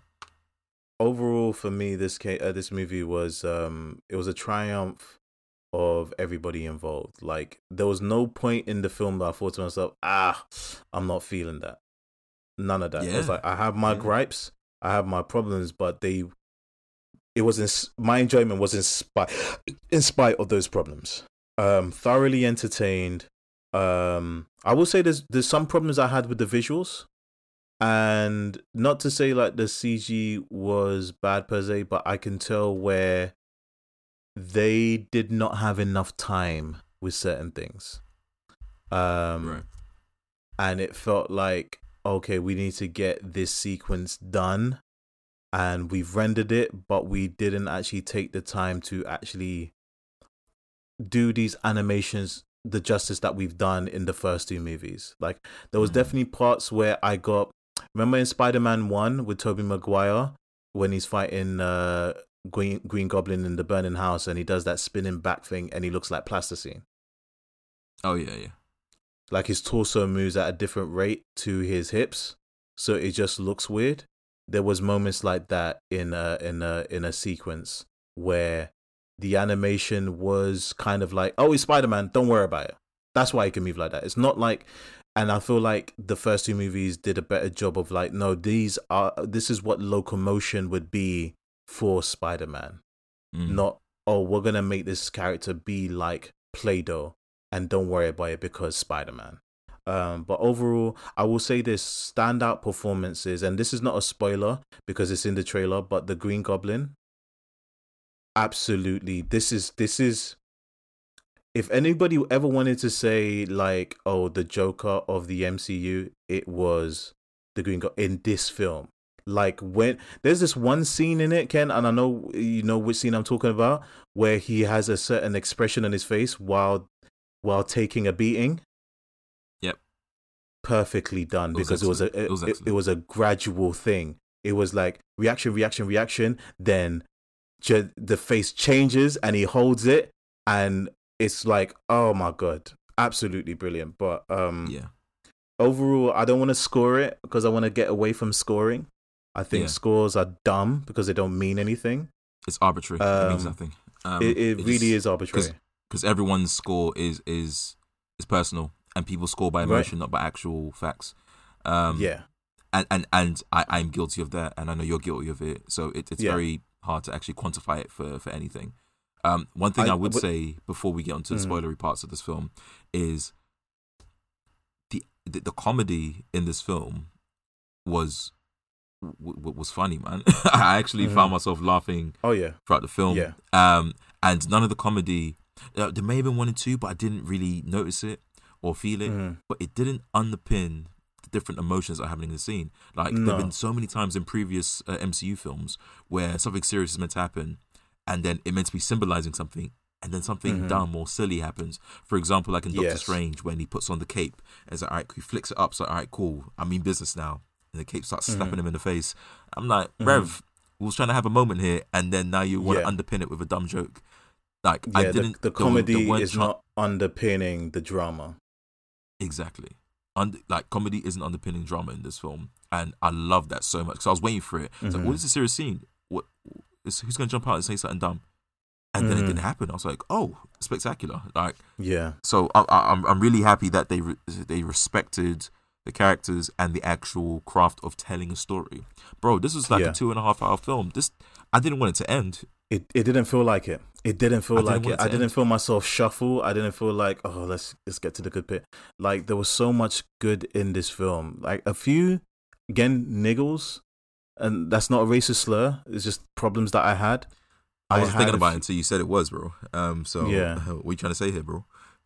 I think we should just jump into the spoilers, man. I think we should jump into spoilers. Yes. Let's go back to my original question. Tony, in this series of Spider-Man films, how many times has Peter Parker messed up? I think Peter Parker is... I think... Do you know what the crazy thing is, right? This Tom Holland movie franchise epitomizes Peter Parker in the comic books. Peter will find ways, that the genius that he is, to overlook the glaringly obvious. This is how you sum up Peter Parker, right? Peter Parker is the type of guy that he needs to infiltrate like a bad guy's lair. He'll climb in through the top, go through all of the laser grids, hack into the computer, only to find out that, security wasn't up, you could have walked through the front door. That is Peter Parker. He'd rather do the most than do the simplest, right? And case in point with this film, like, the whole premise of this film is that because of the events of the previous film, that he fought Mysterio. Mysterio framed him for not only murder, but a terrorist attack in London, and revealed his identity. The consequences had a knock-on effect to his life. Now, one of the big spoilers that we're going to mention here is that he gets representation in the form of Matt Murdock, aka the Daredevil from the Netflix Daredevil, which I thought so rewarded for. Like, one, I love Charlie Cox. Out of everything that we saw in this film, that was probably the only callback character that was just a cameo. because we get a lot of callback characters in this film, and that was probably the only one that was not integral to the plot in the wider sense. Yeah, but that was it. You see him, he's there. We love it. Gone. You know what I mean? I wouldn't say that's that. The after credit scene is. I think the after credit scene as well, which I have a problem with, and we'll get into that. But I think that's another one where there's a couple. Yeah. But connected to that character, this is the first time I had a problem with the story. This goes back to the conversation we had. Remember when we was having the trailer analysis for the Spider-Man trailer, right? For this movie, Spider-Man trailer. This is the problem I had with that scene with Matt Murdock. Ken, don't you think it was a bit weird how they just hop, skipped, and jumped the fact that the charges were dropped? I thought that was so rushed. It was not explained. It was just like, oh yeah, these are not going to stick. And moving on, it's like, at that point of the film, I think to myself the script of the movie changed. I think it was a similar situation to Captain America Civil War, where originally, if I don't know if you're aware of this, but Spider-Man wasn't actually supposed to be in the Captain America Civil War. They were working on it. They were trying to do the negotiations, but originally the person that was going to be in the middle to kind of jump sides between Captain America and Iron Man was supposed to be Black Panther. Once they got the confirmation that they could use Spider-Man, they changed the script, reshot a few things, and reframed it that Peter Parker was the person not necessarily in the middle, but they framed it so he could be slotted in. I think at some point where they got the go-ahead to do the cameos of later on in the film, they repositioned the film to focus even more on the multiverse thing. Because you notice, like, at that point, there's no real mention of the idea of him kind of going. And again, that's the chronology of the story. It's not until you see the knock-on effect of charges are dropped. Him and his friends can't get into university. Let me find a solution to this. I'm gonna go to Doctor Strange. But I felt like at that point, it was a completely different film, and it goes back to what I said in that discussion we had. Right, I wanted to have a courtroom drama film where it's like Spider-Man on the run, Spider-Man being hunted by the police, him trying to prove his innocence. Not to say that I don't appreciate what I got from this film, but that would have been so much more interesting. And just to get like an on-screen team up between Daredevil and Spider-Man, because I remember reading those issues. I remember that episode on the animated series when Daredevil was in it. I feel like that should have been the interstitial. I feel like this movie that we got should have been the fourth movie, and the third movie should have been Spider-Man and Daredevil. I mean,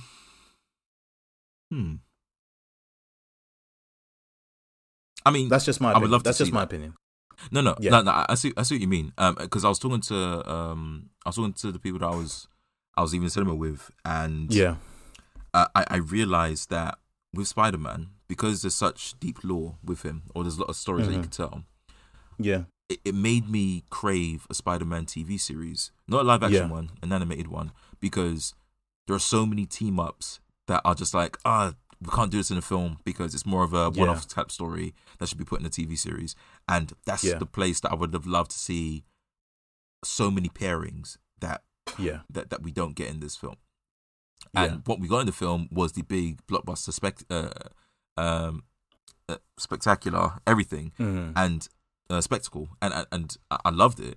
It just made me want to be like, man, I want to see him just kick ass and actually win with low-end crimes and potentially like jumping off roofs with Daredevil just to sort out this one thing. It's just. And you know, the thing is, I could be completely wrong where it's actually the reverse, and the whole getting the Charlie Cox thing was the last-minute addition where it's like, because I don't know, have you been up to date with Hawkeye? Yep. Everything. So confirmed.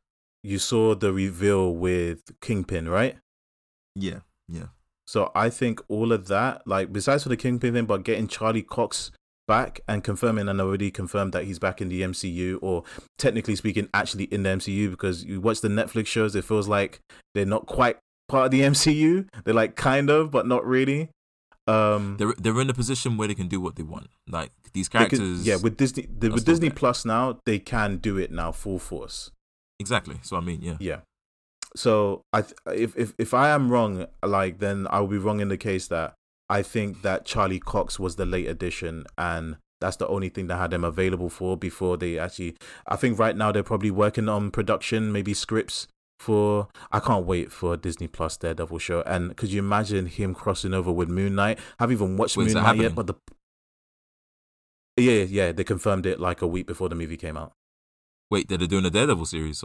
Yes, like Charlie Cox has been confirmed to be back in the MCU. No way. Yes. Let's go. Like, I mean, to be fair, it was the best one out of all of them. It was. It'll be weird not to, especially with Vincent D'Onofrio back. That'll be strange. Rav, yeah. I'm all about it. I'm here for it. Moving on with the rest of the film, right? Just the introduction of the villains. I loved the conceit of it, right? But there's a bit of a problem where it's like the muddliness in terms of the spell. So the whole idea was Doctor Strange enacts a spell, but he says it's a memory spell, but they kind of like Wong haphazardly says like, hey, not really, like this spell kind of straddles the line between known and unknown reality. So is it a memory spell or is it a reality spell? And that's the thing that bothered me in terms of that plot point, right? It's not a plot hole per se. It's kind of like, hey, we're leaving it quite open, quite flexible. I think they could have added to it to kind of like emphasize Doctor Strange's naivete with magic, but he's supposed to be the Sorcerer Supreme, but that doesn't really make sense at the same time. It's like, but it could have been something to make the point. It's like, yo, sometimes Strange messes with magic that he doesn't fully understand, and he just goes with the flow. Because if this, and obviously case in point, we have the rest of the film, it wasn't a memory spell. It was a reality spell. So really and truly, when he was making the spell of like people forgetting who Spider-Man was, or who, you know, the real identity of Spider-Man was, it's like he wasn't affecting people's memories per se. He was actually respecting people's actual reality of that situation. And that's a completely different thing. And obviously that's what we get with the film, is just that framing it as a memory spell, I think felt very disingenuous at the time. It's looking back at it, it feels disingenuous. When you're watching it, you kind of take it for granted. It feels like what they were trying to do was to simplify it. Because let's not lie, when you start talking about multiverse, time travel, reality, memory and everything, out of all of those, it's a memory spell. Cool. Yes. Like, it's a lot more digestible. The kids get it. Yes. Like, people that are not quick with it get it. Even though we recognize that it's deeper than that. Yes. But I think they did leave it relatively open so that when it eventually does come into the future, when they actually want to define more so, which we're probably going to see in the next Doctor Strange film sequel. Madness in the Multiverse. Madness of the Multiverse. I think they can expand on the rules of how things work. Because right now, if they try and define it now, people just get spun and they don't want to add more confusion to all of this. Because even now, people are still confused about how things worked in Endgame, you know? Yes. And how they actually traveled using the Pym particles and everything. The Pym particle. Which is like, you know, that's a MacGuffin. It's like, you know, the flux capacitor. How does that really work? And 88 miles per hour is all you need to go through time? What? I mean, you don't need to look at it that deeply. It's a thing that does stuff. I will say this, though. I think if I was to look at it in terms of a writer's eye, I think that was their attempt to avoid comparison with Spider-Man One More Day. Spider-Man One More Day is a major storyline that happened a few years ago where everything was going wrong with Spider-Man. Everybody knew who Spider-Man was after the events of Civil War, where he intentionally revealed his identity to the world. Aunt May got assassinated and his life was ruined. He makes a deal with Mephisto to have everybody forget that Spider-Man was Peter Parker. But what's the key thing that they, and I hate Spider-Man One More Day. And I hate the thing that they did after was A Brand New Day, where he's like, it almost like goes back to that. Nobody knows who Spider-Man is. But the thing that I hated about the comic book is that it just kind of erased every struggle he went through when his identity was revealed. Because at that point, with his identity revealed, it's like he lived the Tony Stark life. He didn't have to constantly make up stupid lies for a while. He's like, people got it. Oh, you're going to do your Spider-Man thing. But obviously there's consequences there. But the thing that that book did, this film kind of failed to do. And maybe it's because it was he'd made the deal with Mephisto, but it was a monkey paw situation. Peter went into it thinking that it was a memory spell, in terms of like people are forgetting who Spider-Man is. In reality, Mephisto intentionally flipped it on him and said like, no, I'm changing reality on you in ways that you won't actually benefit from, because the consequences is when he does make that change, he never gets with Mary Jane. Mary Jane becomes an actress. He has a living, and he's kind of alone, which that's what they do with this film. But I think the book, for better or for worse, I don't like it, but it did frame that whole, and you know the monkey paw. We've seen that in so many different things. Be careful what you wish for. You might just get it, right? This film, it does it in a way where you eventually get round to it, but because they kind of frame it like, oh, it's just memory, but also reality. But is it memory or is it just real? It's like, because they want to have a cake and eat it, because at the end of the film, it magically becomes just a memory spell again and not a reality spell, because he still exists as an individual. He can still rent out a place. He can still apply for the GED. So ergo, if you want to talk into that, the reality of the thing, he'll still have a social security number. He doesn't magically not exist. He just doesn't exist in people's memories. So it's weird how they jump between, oh, it's just a memory spell, to it's a reality spell, back to just being a memory spell. It's like I said, they don't go too much into it. But it is both. It is a memory spell and a reality spell, because, like I said, he still has his social security number. He can still apply for jobs. He can still do this. People just forgot, or the idea of who Peter Parker was got erased. Like, Peter Parker doesn't exist in people's memories. So when people see him, they're like, oh, you have a social security number. Like, I had no idea that you existed. That's all it is. But yeah, man, like, I think how it ended up and the lesson, because one thing they like to do at the end of these films, with all three of them, they teach Peter Parker a lesson.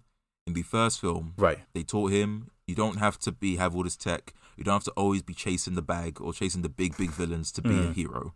Like, just stay in your lane, do what you need to do. You know, you don't have to be part of the Avengers. And that's the choice that he made. You know what? I'm just gonna stay close to the ground and just do what I need to do, and be better and become a better hero. In the second film, he made the bold step. It's like, all right, cool. I just went through all this craziness with the Avengers being blipped away for 5 years. I'm going on a break.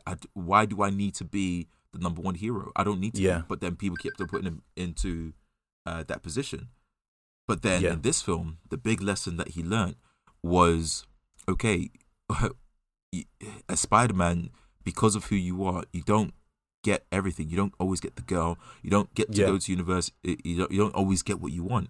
Like, especially when you make a big mistake, and you can't just magically get rid of all those problems. Sometimes the grown thing to do is to deal with it, and that was perfectly expressed when he went to go see Mary Jane when she was working, and his friend Ned. The pain in his eye when he was getting his speech ready to be like, almost like he didn't learn anything throughout the entire film. Getting his speech ready, he's like, I'm gonna get it back. I'm gonna use this. And then at the end of it, he was like, do you know what?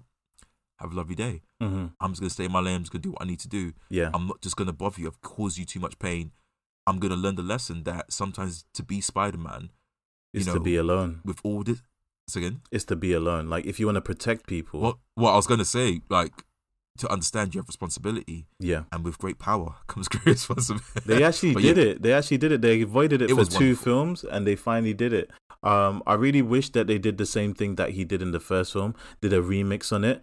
But she just said the lines right, and I get it. This film was very much fan service, but it's the best form of fan service I've ever seen done in the MCU or otherwise. It felt justified fan service. Like, the fan service wasn't just in there, like, all the fan service was plot specific.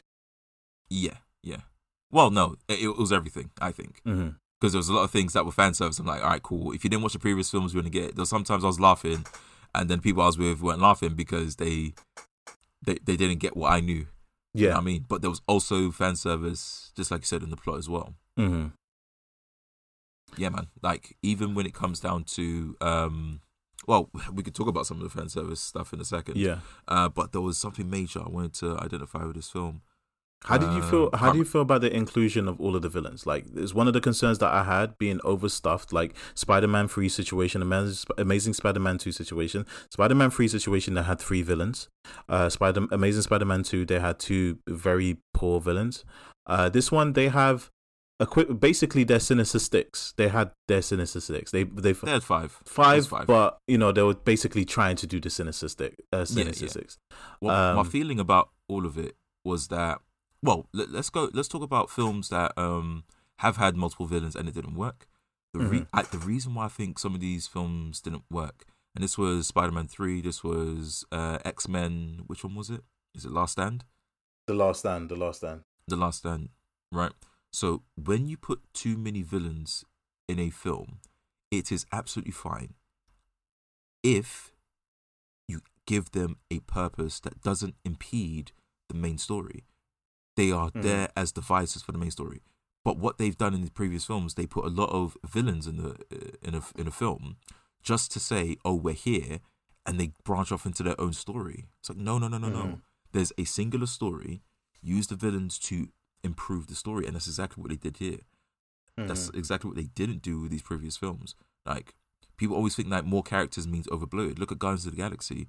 It's a group film. Look at the Suicide Squad. It's a group film, but everyone played a part. And the reason why those things that I mentioned went well is for the same reason that I mentioned.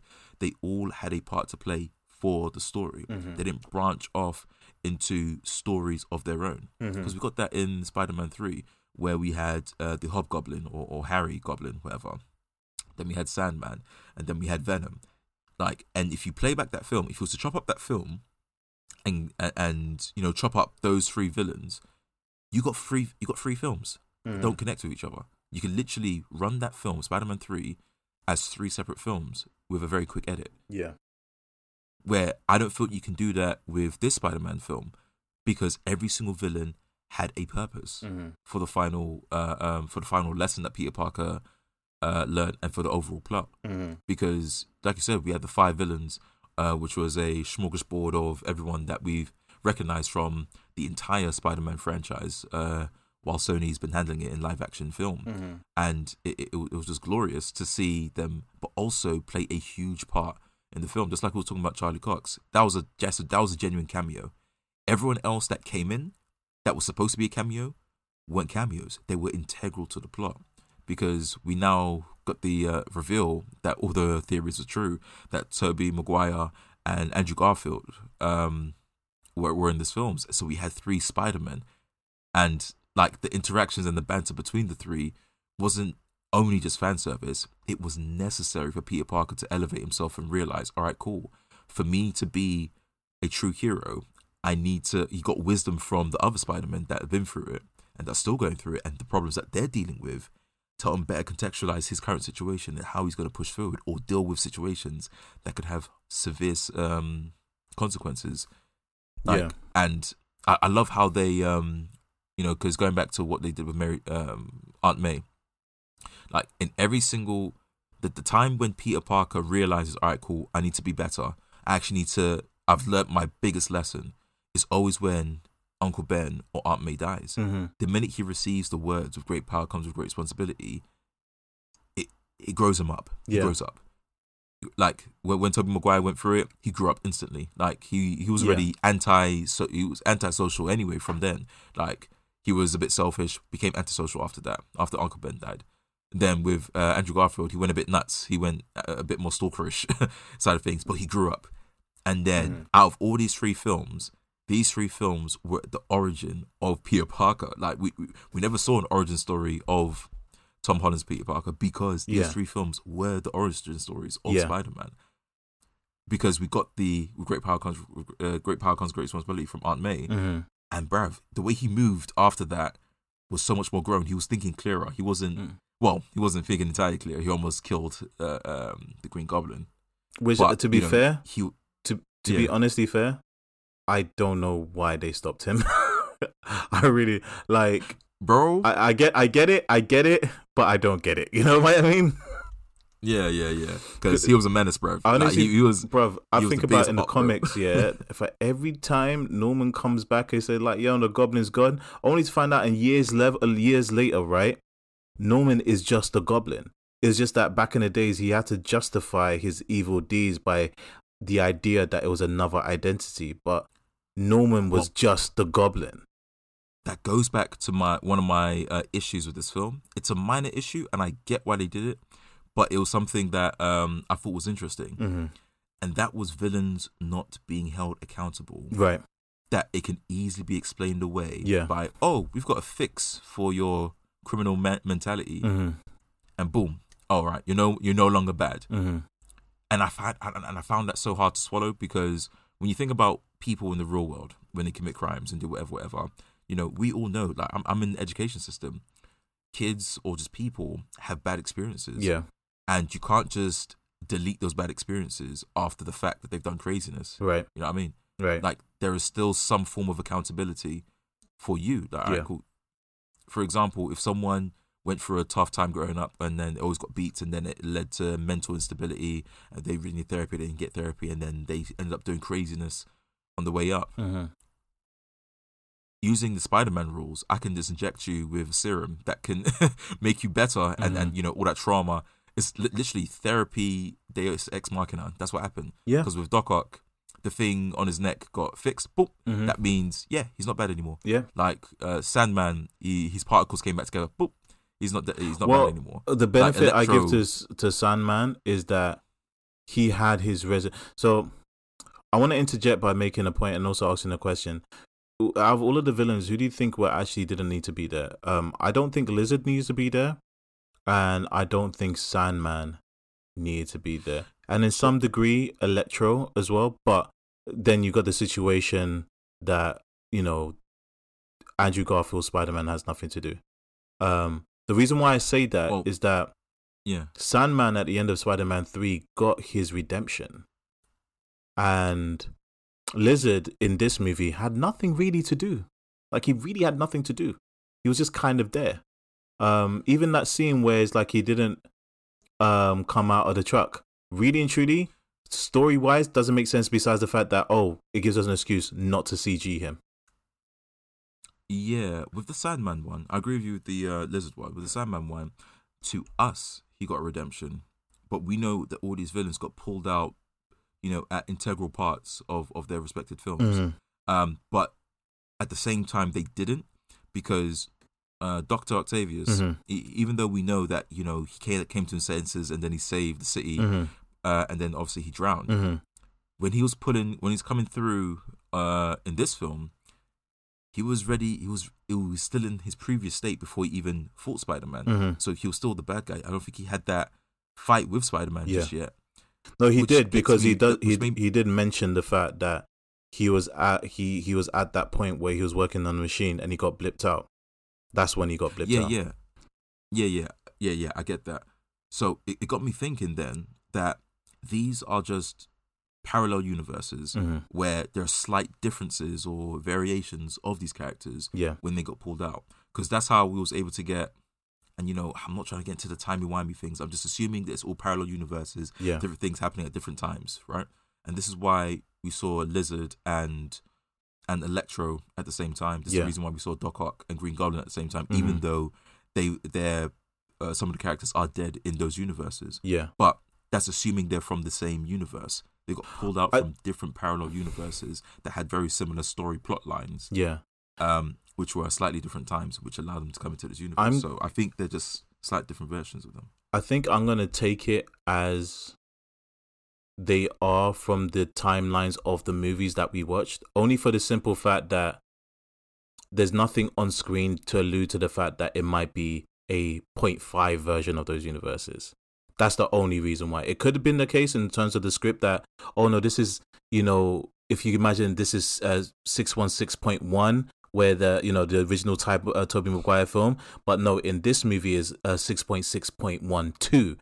Nothing in the film leads me to believe that it's like a variation of the universe of the Tobey Maguire. I'm taking it as that only for the fact that, again, nothing tells me that, and also with the Sandman situation, when he meets Peter, he's not adversarial. He's trying to help him. Ergo, at the end of Spider-Man 3, he tries to help Peter. Because really and truly, you look at Spider-Man 3, besides from, shooting Uncle Ben, Sandman was never an evil person. He was he's a thief that ends up being turned into sand, but he was never an evil person. He just kind of wanted to do everything he could to see his daughter. So the fact that he tried to save Peter right at the beginning of this film, thinking that it's his Peter from his universe, leads me to believe that he got pulled out at the end of Spider-Man 3, where he already got his redempted arc. Like, he has a good relationship with Peter, which he only has at the end of Spider-Man 3. But again, we don't know one way or the other. That's something that I think we can use on our own headcanon, what that might be. But I'm to simplify things for me in terms of conversation, I'm going to take it that these are pulled from Tobey Maguire's trilogy and Andrew Garfield's duality. I don't know. What do you call it? Sequality. But I loved Andrew Garfield and Tobey Maguire in this. It was perfect. Like, more so Andrew Garfield and Tobey Maguire. Yeah. For the key scenes, because what they did was they gave him closure. Yes. Like, the closure was a huge thing about this film. Yes. But especially for Andrew Garfield. Yeah. If everyone that's seen this film, they know exactly what scene I'm talking about, because he couldn't save Gwen Stacy. No. My God, that performance. It was subtle. Hit the ground. When he was welling up because MJ fell off a Statue of Liberty. Yes. And now she's falling slowly down, like Gwen Stacy was falling slowly down. Yeah. And then, like, first Peter Parker won. So Tom Holland tried to get her, but then he got knocked out of the way. Yeah. And then Andrew Garfield was like, no. Like, you saw in his face, like, not again. Yeah. Jumped off. And then he grabbed her, spun, and then he landed and caught her. And he couldn't help himself, but he started welling up and started crying. I was like, my chest. He was able to save a Spider-Man girlfriend or love interest because he wasn't able to do that for Gwen. Do you know that was perfect? Oh my gosh, that was excellent. Do you know what that scene does though? It makes Amazing Spider-Man 2 look even worse. This is something that has always bothered me about Amazing Spider-Man 2. That sequence where Gwen dies. That no, I don't think anybody's ever mentioned in any like video analysis that I've watched or like anything. Is like, but the thing that always bothered me is the when they play fast and loose with physics. That for all of these Spider-Man movies that we've watched, right? Every single one, we have visually been shown how fast his webbing moves. So somehow in Amazing Spider-Man 2, her falling is faster than the speed at which a web can reach her. And that's been never addressed by anybody. There's a couple of like things that could affect that, Tony. Sure, but again, it's not like she was thrown down. She was falling. So in terms of rate of velocity, it's like cool. But in terms of his webbing, right? Even in this film, the reason why I also say it makes it worse is that he manages to get her by grabbing onto her. So it kind of enforces the fact that in Amazing Spider-Man 2, using their physics in that moment in time, he would have been faster to get her if he just used his body rather than use the web. Again, that's just me, but this movie showed how dumb Gwen dying was. I think you're assuming it's the same conditions. You're assuming that Gwen and MJ like were falling at the same speed, that they were the same distance from the floor, because no matter how quick your webbing is, if you're 5 meters from the floor traveling and you're increasing the speed, you're accelerating at the Earth's gravity of 9.81 meters per second squared. Like, if you're like, even if imagine if he's 50 meters up. Yeah. Doesn't matter how quick your web is, you still have to travel 50 meters. And if her body is 5 meters from the floor, even if it manages to catch her, then she's got 3 meters to stretch that web and slow down. Yeah. Which is bloody difficult.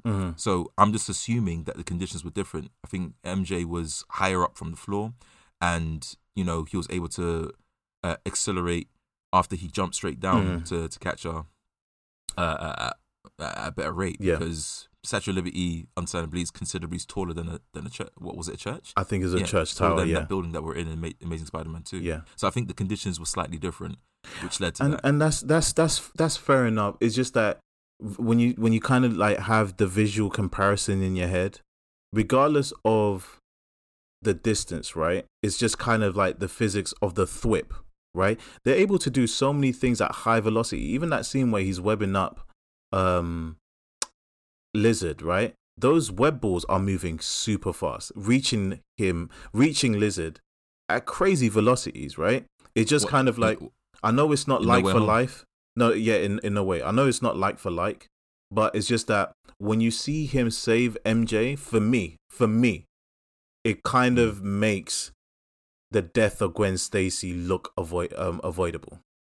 And maybe that's the point. Maybe that's his turmoil, where he realizes that it was avoidable. He just didn't act the right way at the right time. And again, it's maybe there's nuance there, and the fact that we're talking about it, that was the purpose of it. Interesting. I don't know, but I couldn't help thinking to myself, like, I remember even before watching this film, I remember watching Amazing Spider-Man 2 say, like, I don't know why your webs chose to be slower than normal there. Like she was falling for to the ground. She was falling for a long time. I watched that movie again, Ken, because I watched it recently. She was falling for a long time. Yeah. She was falling for even regardless of slow motion, it was one of those anime moments of like, yo, we're playing football. How far is this football pitch? We're still running. How tall is this tower? She's still falling. And your web still couldn't reach her, regardless of slow motion. Anyway, I digress. What I will wrap up with in terms of me is my one major nitpick, where I think to myself, this thing did not need to exist. And I get why it's an after credit scene, but it didn't need to exist because it ends up making it redundant in the original film that it came from, and also in this film, was the addition of Tom Hardy's Venom, right? Now, remember again, like the whole thing that we had was you've seen the Venom Carnage movie, right? Yeah. After credit scene in that, he gets pulled into Tom Holland's universe. Yes. Yep. Cool. Now we know that in the spell is like it gets messed up because everybody that knows that Peter Parker is Spider-Man gets pulled into the universe. That's why we have Doc Ock. That's why we have Lizard. Interesting enough, Ken, why don't we have Venom from Spider-Man 3? That's one thing that did bother me, but I understand why they let that go. Like, they didn't do a good job with that. I get that. So that seems more of a business reason rather than a plot reason. They're playing fast and loose with... Very fast and loose. Why is Tom Hardy's Venom there when Spider-Man and Peter Parker does not exist in his universe? How did he get there? Because he doesn't know who Peter Parker is. Yeah, bro. That was my biggest one as well. Yeah. That and even Electro as well. Electro didn't know who Peter Parker was. He did. In Amazing Spider-Man 2, he does find out. Then why did he say, I thought you would have been black? I think he knew who Peter Parker was because Green Goblin told him. He didn't know that he was white. He just knew Peter Parker was Spider-Man. He just didn't know he was underneath the mask. Cool. Then it was only thingy there. Yeah. And just was very strange. And for him, and for them to just do it so they could set up him getting the symbiote suit, which I'm assuming that's probably for the fourth one. That was a moment that when I was jamming around waiting for the after credit scene, I thought to myself, oh, do you know what? Screw you for this. You didn't need this. Like, screw you. That seemed like something that was not mandated by Marvel. That wasn't even mandated by the director. That was Sony, bro. That literally looked like an Amy Pascal decision. Yeah, that was purely Sony. Yeah. Because, like, when you think about it, they had to link the ending of Let There Be Carnage to this, or they felt like they had to. Yeah. And they really wanted to get Venom into this universe. Yeah. But how are they going to get the established Venom that they already have with Tom Hardy into this universe, and hence the whole craziness with this? Do you think? But no, they wanted it to be like this. Do you think that's going to be setting up a new Eddie Brock in the Tom Holland universe? I don't know, like, because with the MCU so far, they pick and choose what they want to do. Like, they prioritize story. Well, sometimes they prioritize story, but they prioritize story. it'll be poetic justice if they do. It'll be very nice if they do. It's like, oh, because it'll make sense. Like, oh, Venom goes into this universe. It's like, oh, yeah, I'm attaching myself to what's familiar, which is Eddie Brock. But you know, they can spin it any way that they want. It might go straight to Peter Parker. Obviously, in the comics, it went to Peter Parker before it went to Eddie Brock. Yeah, but you know, we don't know what's gonna happen. Honestly, I think whatever happens, I'm gonna watch it. I think that's their attempt. If I'm guessing right, let's say if this, sake of argument, it was a Marvel decision to do it, right? It could have been a Marvel decision in the sense that Secret Wars is coming up, and they could use this to tie into how they did it in the film. In the comic book, how Spider-Man originally got his suit, the black suit, during Secret Wars. Again, I think it's stupid. I think it was a bad idea. I thought, like, when I watched that scene, it made the after credit scene in Venom Carnage redundant and made this one redundant as well. Because one, it wasn't a funny scene. And two, even the character has to say, I just got here and I'm going back. Almost to say, like, why did we do this if we wasn't going to do anything with it? Yeah, it was very strange. It was very strange, but that's man, I love this film, man. I watched it on Wednesday, then I watched it again yesterday. I love this film. This is one of those films that's like, I can honestly say I was really, really worried that they were gonna it's gonna be the third movie, it's probably gonna suck. No, these 3 movies are brilliant films. They're absolutely brilliant. Like Homecoming, brilliant. Far From Home, brilliant. No Way Home, brilliant. Like I it almost makes me want to buy them on DVD and never watch them on DVD.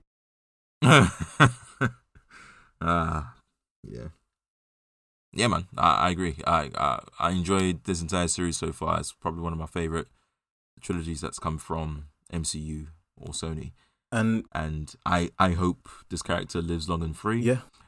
He's now in a position where he was kind of in the comics where no one really knows who he is. He's just being the friendly neighborhood Spider-Man. He's not bogged down by tech or mentors or anything. It's just him. It's just Spider-Man being Spider-Man. How did you feel about his suit? But actually, there might be a little bit of tech because he's smart and everything. Yeah. How did you feel about? He's just doing his own thing, not worrying about anything. And he might actually find Gwen Stacy. Maybe this is where we get Gwen Stacy because we never got a mention of Gwen Stacy. Oh shit, you're right. Now this would be perfect because he can't get with MJ. He meets Gwen Stacy and Gwen Stacy likes him for him, but also he could have a triangle where Mary Jane, they cross paths and she ends up liking him for him, and he realizes that it was never, oh my god, we need to write for these guys, get in there. Right. I told you, man. It's so cool. It's so cool. If that does happen, I called it. Oh man, 2021 before Christmas, I called it. Yeah. Dope, man. I mean, it seems like if they do another one, I think they need to rein it in again. They can't go balls to the wall because it's like, this is the problem I have, is the ever expanding situation of escalation, right? End of the world. End of the world. Every movie. Every movie is ever end of the world, but it's like the problem that Marvel's gotten themselves into is that with the next big event coming out is gonna be reality. What can you do past that? You can't. Once they finish with Kang the Conqueror, and you know they're messing with time and reality, you know, and I feel like there's so many. Another problem, and I've spoken to people about this, too many of their shows and their products are dealing with the same theme. So you got Loki dealing with time and reality. You got Spider-Man dealing with time and reality. You got Doctor Strange dealing with time.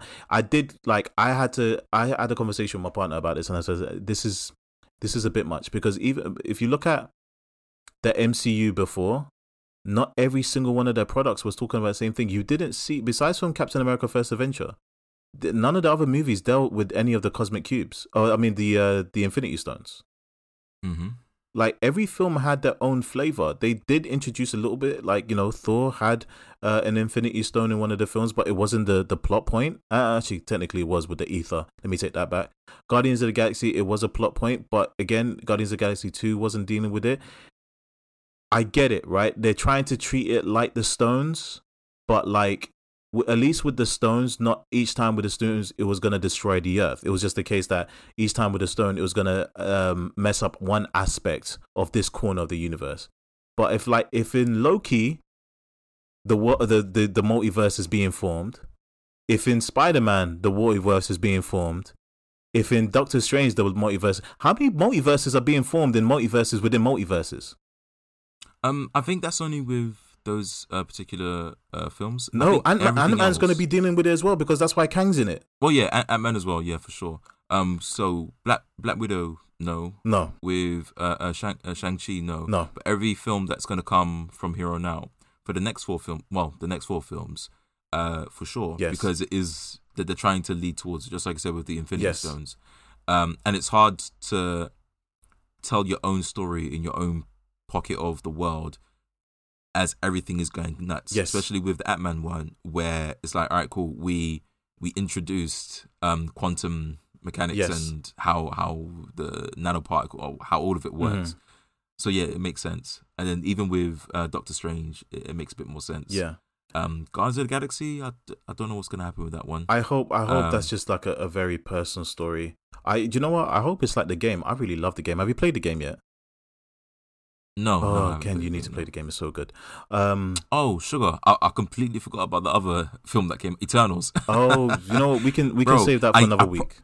No, my brain genuinely forgot about it. I was like, oh yeah, there's only been a few films out: Shang-Chi, Black Widow, and then Spider-Man. But no, there was Eternals. We can talk about those two movies another week because I think they kind of like blur into the same thing in a way. But yeah, no, it's neither here or there. But I feel like, when you got Into the Spider-Verse 2, I don't know what they're calling that, forget. Ant-Man, Doctor Strange, Loki. When everything is talking about the same thing, then what's the stakes at that point? If every time we're dealing with somebody else fucking up reality, let's just leave it fucked. Why are we fixing it every time? I don't know, man. We'll see what happens. We'll see what happens. That's just the thought that came to mind. But yeah, are we good to wrap it up there, Ken? Yeah, man. Yeah, let's wrap it up. Yeah. Man. So this was a longer episode than we expected. We only expected to do 1 hour, but we this is what happens when you decide to take 6 weeks off because one of your hosts has an existential crisis and doesn't want to record. You end up finding yourself talking for 2 hours long. But we want to thank you for everybody that's listened to our previous episodes. I've been seeing the numbers; they're going up steadily. We appreciate you for caring to listen to us, to feel entertained by us, and coming on this journey with us. We apologize. I apologize for taking this long ass break, and but we got more content to come and hopefully expand if I can get my stuff together. Finally. Finish setting up the YouTube channel. You can hit me up on royal.majesty on Instagram, ondeck.podcast on Twitter, and ondeck.podcast on Instagram, and you can find Ken on I Am Mr. Ken. And with that, people, we thank you, we appreciate you, and as they say in Spider-Man, we love you. Peace. Adios, people.